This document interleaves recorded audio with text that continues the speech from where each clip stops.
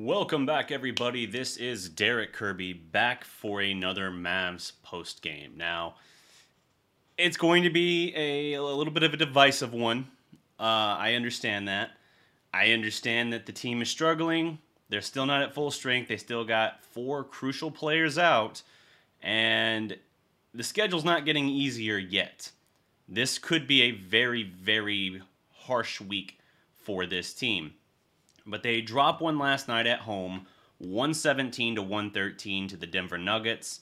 Luka Doncic puts up a triple-double in the loss, 35 points, 16 assists, 11 rebounds.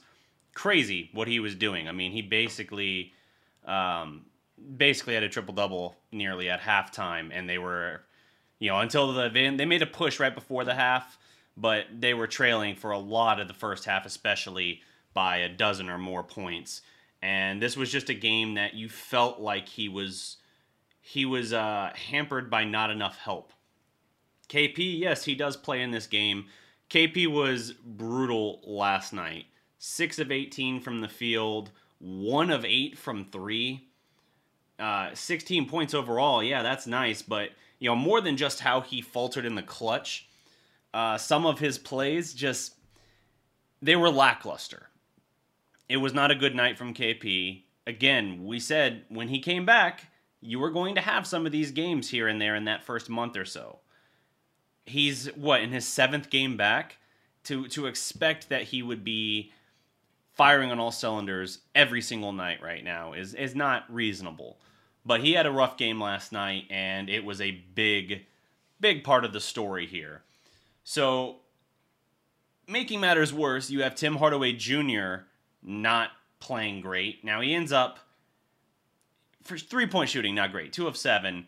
He gets 19 and 7. Very solid production from him there, 7 of 18. He got cooking. And when Dallas really made that push in the third quarter, particularly after Hardaway got punched in the nuts by Jamal Murray and ejected from the game, it was around that time Dallas made a real push and had the door open for, a chance to steal a win over a good team.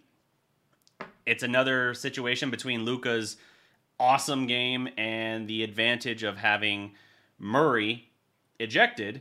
You had a real opportunity to get it done, and you seesawed back and forth, ahead, behind, and it just came down to the clutch. You were in a tie game with 4.5 minutes left, and you didn't make enough plays. Worse, those plays that weren't made were on the defensive end. So Luka already doesn't have great nights for a while. Hardaway, he got cooking and it looked good in the end, but for a good chunk of that first half especially, not great. Burke, not near as good last night as he has been overall for the year, and especially in the bubble last year.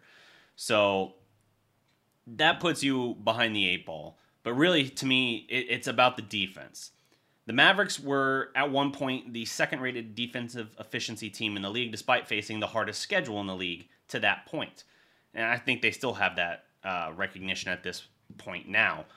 But it was brutal what's happened here. With these guys out, without Dorian Finney-Smith, without Maxi Kleber, without Josh Richardson, I'm not going to worry about mentioning Powell. He brings something to the team, but not especially on the defensive end. Really, you're missing your 3 best perimeter defenders. I mean, maybe Luka can have a conversation there, but you're missing 3 very key defenders, and the defensive efficiency for this team has just dropped out. And what's worse is that while this team was the 3rd-rated scoring offense last year, yeah, they give you 113 last night, but they don't have enough firepower. It's not the same this year offensively for this team. And so your defense is suddenly gone. It's not as bad as last year's defense because Luka's taken tremendous strides. And, you have KP on the floor now. So it's not as bad as last year's defense, but it's still nowhere close to what it was before the last Denver game when the COVID thing ran rampant through the locker room and you had 4 guys out. By the way, how is it that teams are having games postponed when they have no positive tests, but they're postponed due to contact tracing? And yet the Mavericks have been without 4 to 6 players for now 2 weeks. And we've missed 1 game. We had 1 postponement. How does that make sense? It's crazy. It would be so much to their advantage to just have a couple games get postponed, and stop the bleeding a little bit there until we get some of these guys back. Because Richardson in particular is back in conditioning drills now, and based on his kind of insinuation of it's kicked his ass. Like post COVID has kicked his ass in terms of his energy levels. He's struggling. I don't know how soon it's going to be before he's back. He's not sick with it anymore, but it just takes such a toll on your body that can last, a good while after. Now he is a professional athlete in the top 1% of healthy specimens you would assume in the world. So for that reason, it'll be faster than like if it kicked my ass and I had to come back from it and be any kind of active, let alone at that level. But it seems like that still might be a little bit off in terms of when reinforcements come. Again, that's one guy, but that's, to my knowledge, the only guy that's back in conditioning drills even. So I don't know how soon this gets better. But the defense for the Mavericks has dropped off in a big way, and it's very problematic for this team. Last night it was Michael Porter Jr., who, if you go back to the 2018 draft, Annie and I, not thinking the Mavericks were going to trade up, we were debating between Michael Porter Jr. and Mo Bamba, and we wanted Michael Porter Jr., even with the knowledge that he would miss probably the entire rookie year, which I believe he did. So, fair point. The guy's got something. 28 minutes, 30 points, 8 rebounds, 10 of 18 from the field, 6 of 10 from 3, including several big shots down the stretch. A dagger with 41 seconds that pushed the lead to 7. The dude was awesome. Couple steals as well. He's a very good catch and shoot scorer, very fearless in that regard. I hated the way the Mavericks were defending him. And you could call on that to Carlisle to an extent. I understand that. The Mavericks were just continuously losing him in space. All he wanted to do was catch and shoot, or catch, stare down, shoot. The fact that the Mavericks never once made him put it on the deck is, I think that's just ridiculous. That's unforgivable. And you could talk about like, hey, if you had a healthy Richardson or Dorian or even Maxey having to guard him in that situation, it's probably a different story. I think that's fair to say. I do. But that absolutely killed this team. He was what they couldn't deal with down the stretch. Jokic, 20 points, 10 boards, 4 assists, 8 of 13, very nice there. 1 block and 2 steals. So he didn't kill you, but he absolutely creates chaos. He averages nearly 9 assists per game, which I think they threw up a graphic on the screen last night during the broadcast, that it's the most assists per game in NBA history for a guy 6'10" or bigger. Now, you put that distinction in there because you have like Magic Johnson, like 6'9", obviously. Like you work around it a little bit, but it still bears mentioning that it's the most assists all time by a guy of that size in terms of his per game. So he's tremendous. He creates absolute chaos if he gets the ball in the low post in the half-court set. And everyone always wants to speculate on if Dallas somehow got him here, pairing him with Luka and KP, what kind of just destruction that would wreak. I get it. I see it. I just don't think it's going to happen. And so I don't put a lot of time or energy into that, even if Luka has joked about it a little bit. So, yeah, it's a frustrating loss. You were right there in the clutch. You waste another great game by Luka. And it comes down to just what your defense can do. And your defense without those crucial players is not good enough right now. So Dallas drops below 500 again on the season. They're going to now have a couple games, I believe, with the Jazz, which is going to be rough. And then they're going to have a couple games with the Suns. So it's not getting easier super soon, and that's going to be problematic. So yeah, you got 2 with the Jazz. Both consecutively at Utah. How does that work? Why is it not home and away? And then you're 2 straight home against the Suns both times. That's weird. Usually it's a home and away. I guess they're trying to reduce travel a little bit. But yeah, this team is going to have to figure some things out. The good news is, yes, you're 10th in the West right now, but the spread between basically 4 and 10 is stupid close. You're like 5.5 games out of the 3 seed right now. That's not bad. Now, you want to be closer, but that's not bad considering what it very easily could be were circumstances a little bit different here. So let's take a look here. I want to look through some of my game notes I had. So in this game, early on, the Nuggets shooting the lights out when they were up ahead over Dallas by a dozen or so points. They're like 9 of 15 from 3 at that point. That's 60%, and that's a big part of what kept them up handily throughout most of the first half. Even though Luka had 18, 6, and 8, the Mavericks were down 11 at that point, and that was with just a few minutes before halftime. So Luka, flamethrower, didn't matter because for a time, now Hardaway turned it on, like I said, in the third quarter, but for a time, he didn't have Burke doing anything. He didn't have KP doing near enough. He didn't have, I said Hardaway already, Hardaway, Burke, and KP. Those role players weren't doing enough. And Brunson's been very good for Dallas in the starting lineup this year. He's had a dud or two. He's had a couple duds, I think, but he's been very good in the starting lineup. And this was a discussion I had on Twitter last night was, when the guys come back, does Brunson stay in the starting lineup? I certainly don't think that he's played his way out of the starting lineup. He's been great in the starting lineup, but I still think you need to fix your defense. And Brunson's a decent defender. I don't think he's great, but he's a decent defender. If I can get Josh Richardson and Dorian Finney-Smith back out on the floor, I think that helps you. Dorian Finney-Smith was the Mavericks' best corner three-point shooter last year, and that's been one of their biggest weaknesses this year. They're like basically the very bottom 3, if not last, in corner three-point shooting this year. And that's such a key weapon for a team in a half-court set. You create the penetration, you kick out for the shortest distance three-pointer. You have more guys that can spread the floor to that corner than they can the top of the arc. So that's a key weapon to have, and that's a bread and butter for Dorian Finney-Smith, who shot, like I said, like 38, 39% from 3 last year. So that bears mentioning. I want him back for perimeter defense. I want Josh Richardson back for perimeter defense. And, of course, Brunson and Maxey don't play the same position, but I want Maxey out there. And so, to me, while Brunson has done everything you could ask, and there's certainly going to be nights where you want to run him out there and still start him and get the production, I think it's still more important that you fix the defense because the offense hasn't woken up yet. And until you get things going, maybe fix that corner 3 shot a little bit, I don't think you're going to start to turn that corner offensively. And so I want to focus on fix the defense. Let's lean into our strength right now. Once we have everyone back, it's our strength again. And then we'll figure out from there. And there's going to be nights where you have Brunson. But anyway, for the Nets, in the fourth quarter, they opened on a nice run, a 10-3 run that flipped the game. And a lot of that was Michael Porter Jr.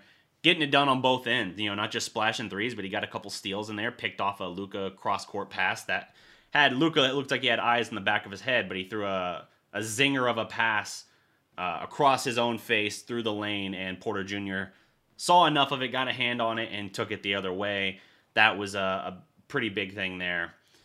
Let's see. Luka, another note here. This is from Mavs PR on Twitter. Finished the first quarter with 14, 5, and 7 assists. So 14 points, 5 rebounds, 7 assists. It's the third straight game he recorded double figures in the first quarter and the 7th time in 15 games. That's pretty impressive in that regard as well. Luka's getting off to hot starts in these games, but because he doesn't have enough help around him. And by the way, everyone who's talking about like, hey, free Luka, he deserves better than this. I understand Luka's never had to lose in his career, and that this is frustrating for him. But it's also the reality that he came to a team in the bottom, in the bottom of the league at that point. A lottery team got him.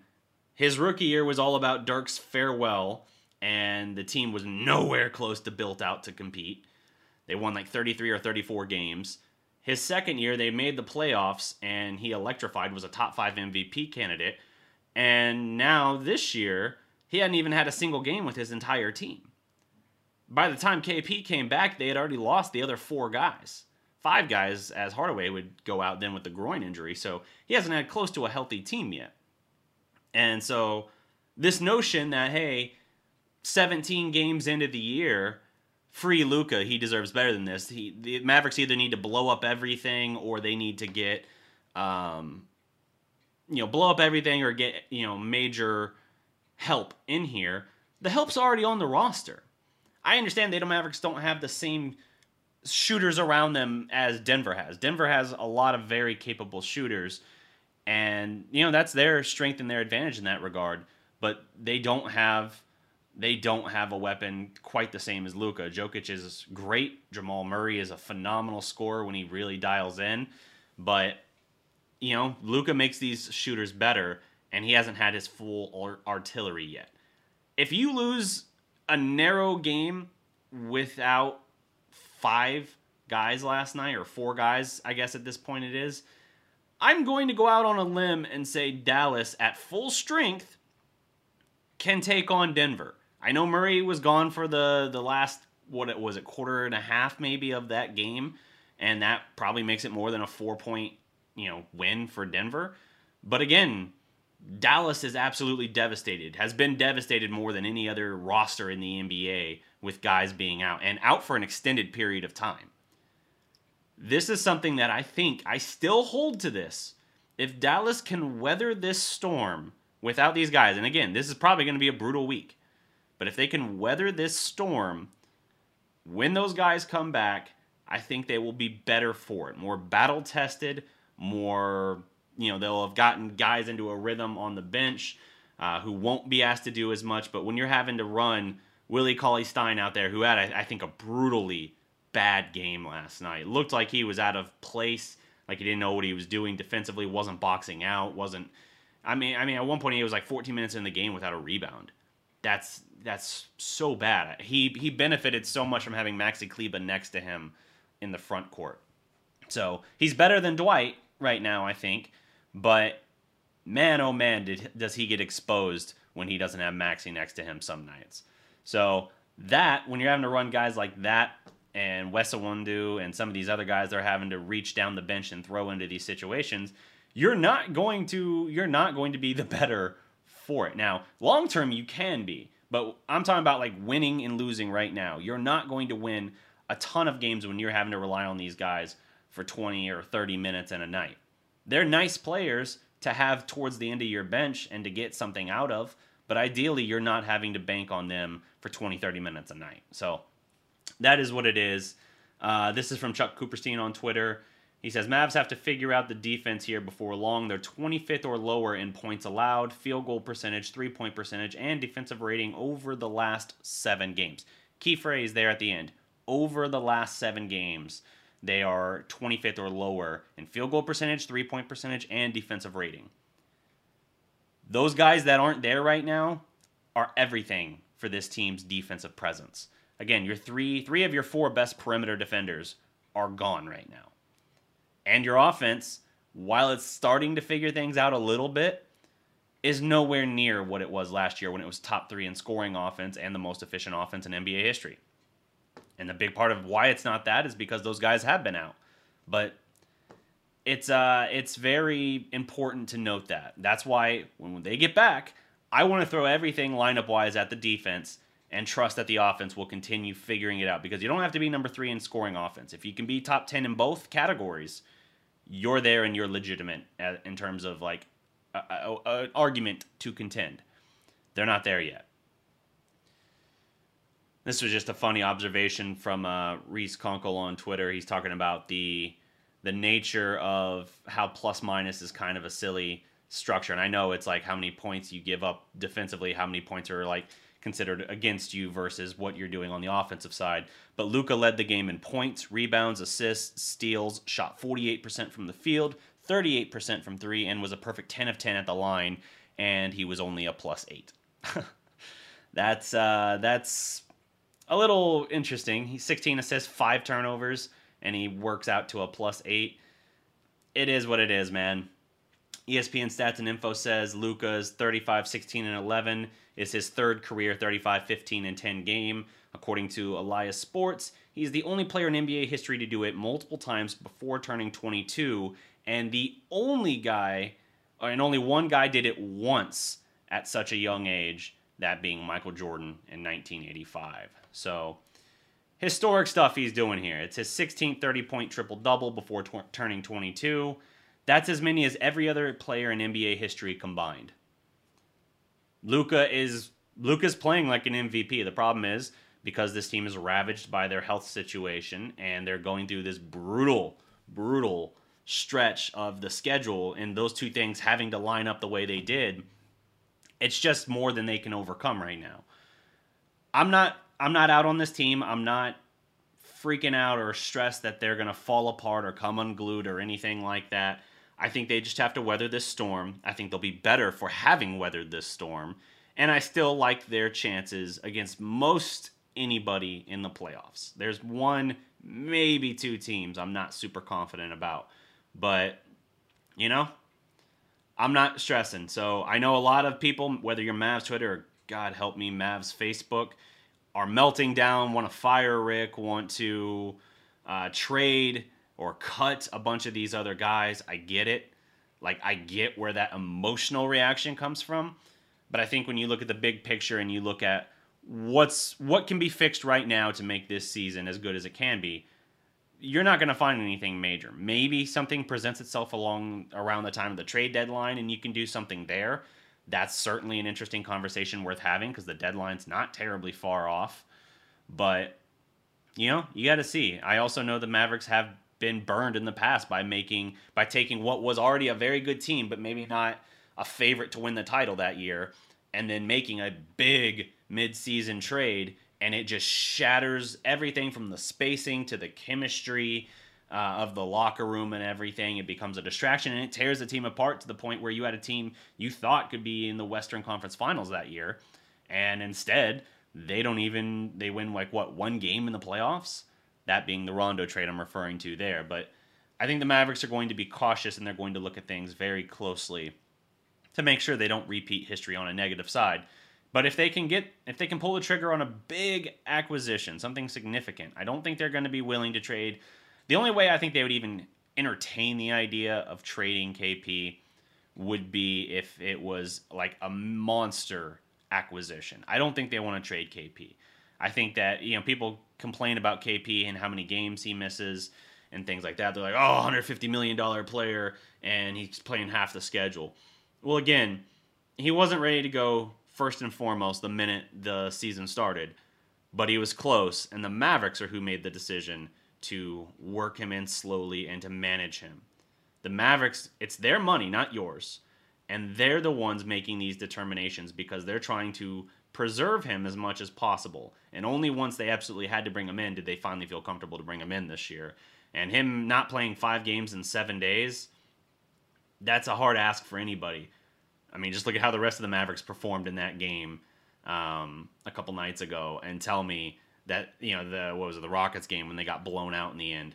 Look at that game then and tell me that the rest of the team, even the guys who played, that, did they really make a difference? You talk about KP can't play 5 games in 7 days. Scrub. All right, well, the team played like ass for the most part in that game, so are we going to have a conversation about how they're scrubs? No, you're only appending it to KP. Could he have physically been out there? Yeah, he probably could have given you 15 minutes, but the Mavericks, again, are managing because they don't want fatigue to lead to, stress on the joints or anything like that where he's risking another ligament or tendon or whatever in either knee or feet, whatever. They're going to manage him as carefully as they can. And it's early season. That's when you do it. Where you start to get stressed about that is if you're desperately trying to make a playoff push in the final 15, 20 games of the year and you're having to miss KP for several rest games then. That's when you can then be a little bit more validly concerned or frustrated. Right now, I'm not sweating that KP missed the 14th game of the year or something because of rest, given the stretch that they went through. But anyway, I'm off on a different subject here. Mavericks lose this game 117 to 113. Had an opportunity. We've said that many times this year. The clutch is still a cruel mistress for the Mavericks that they'll have to figure out. Luka's great game goes for naught, but this team is still nowhere near full strength, so we can't assume or believe that we know what their ceiling is.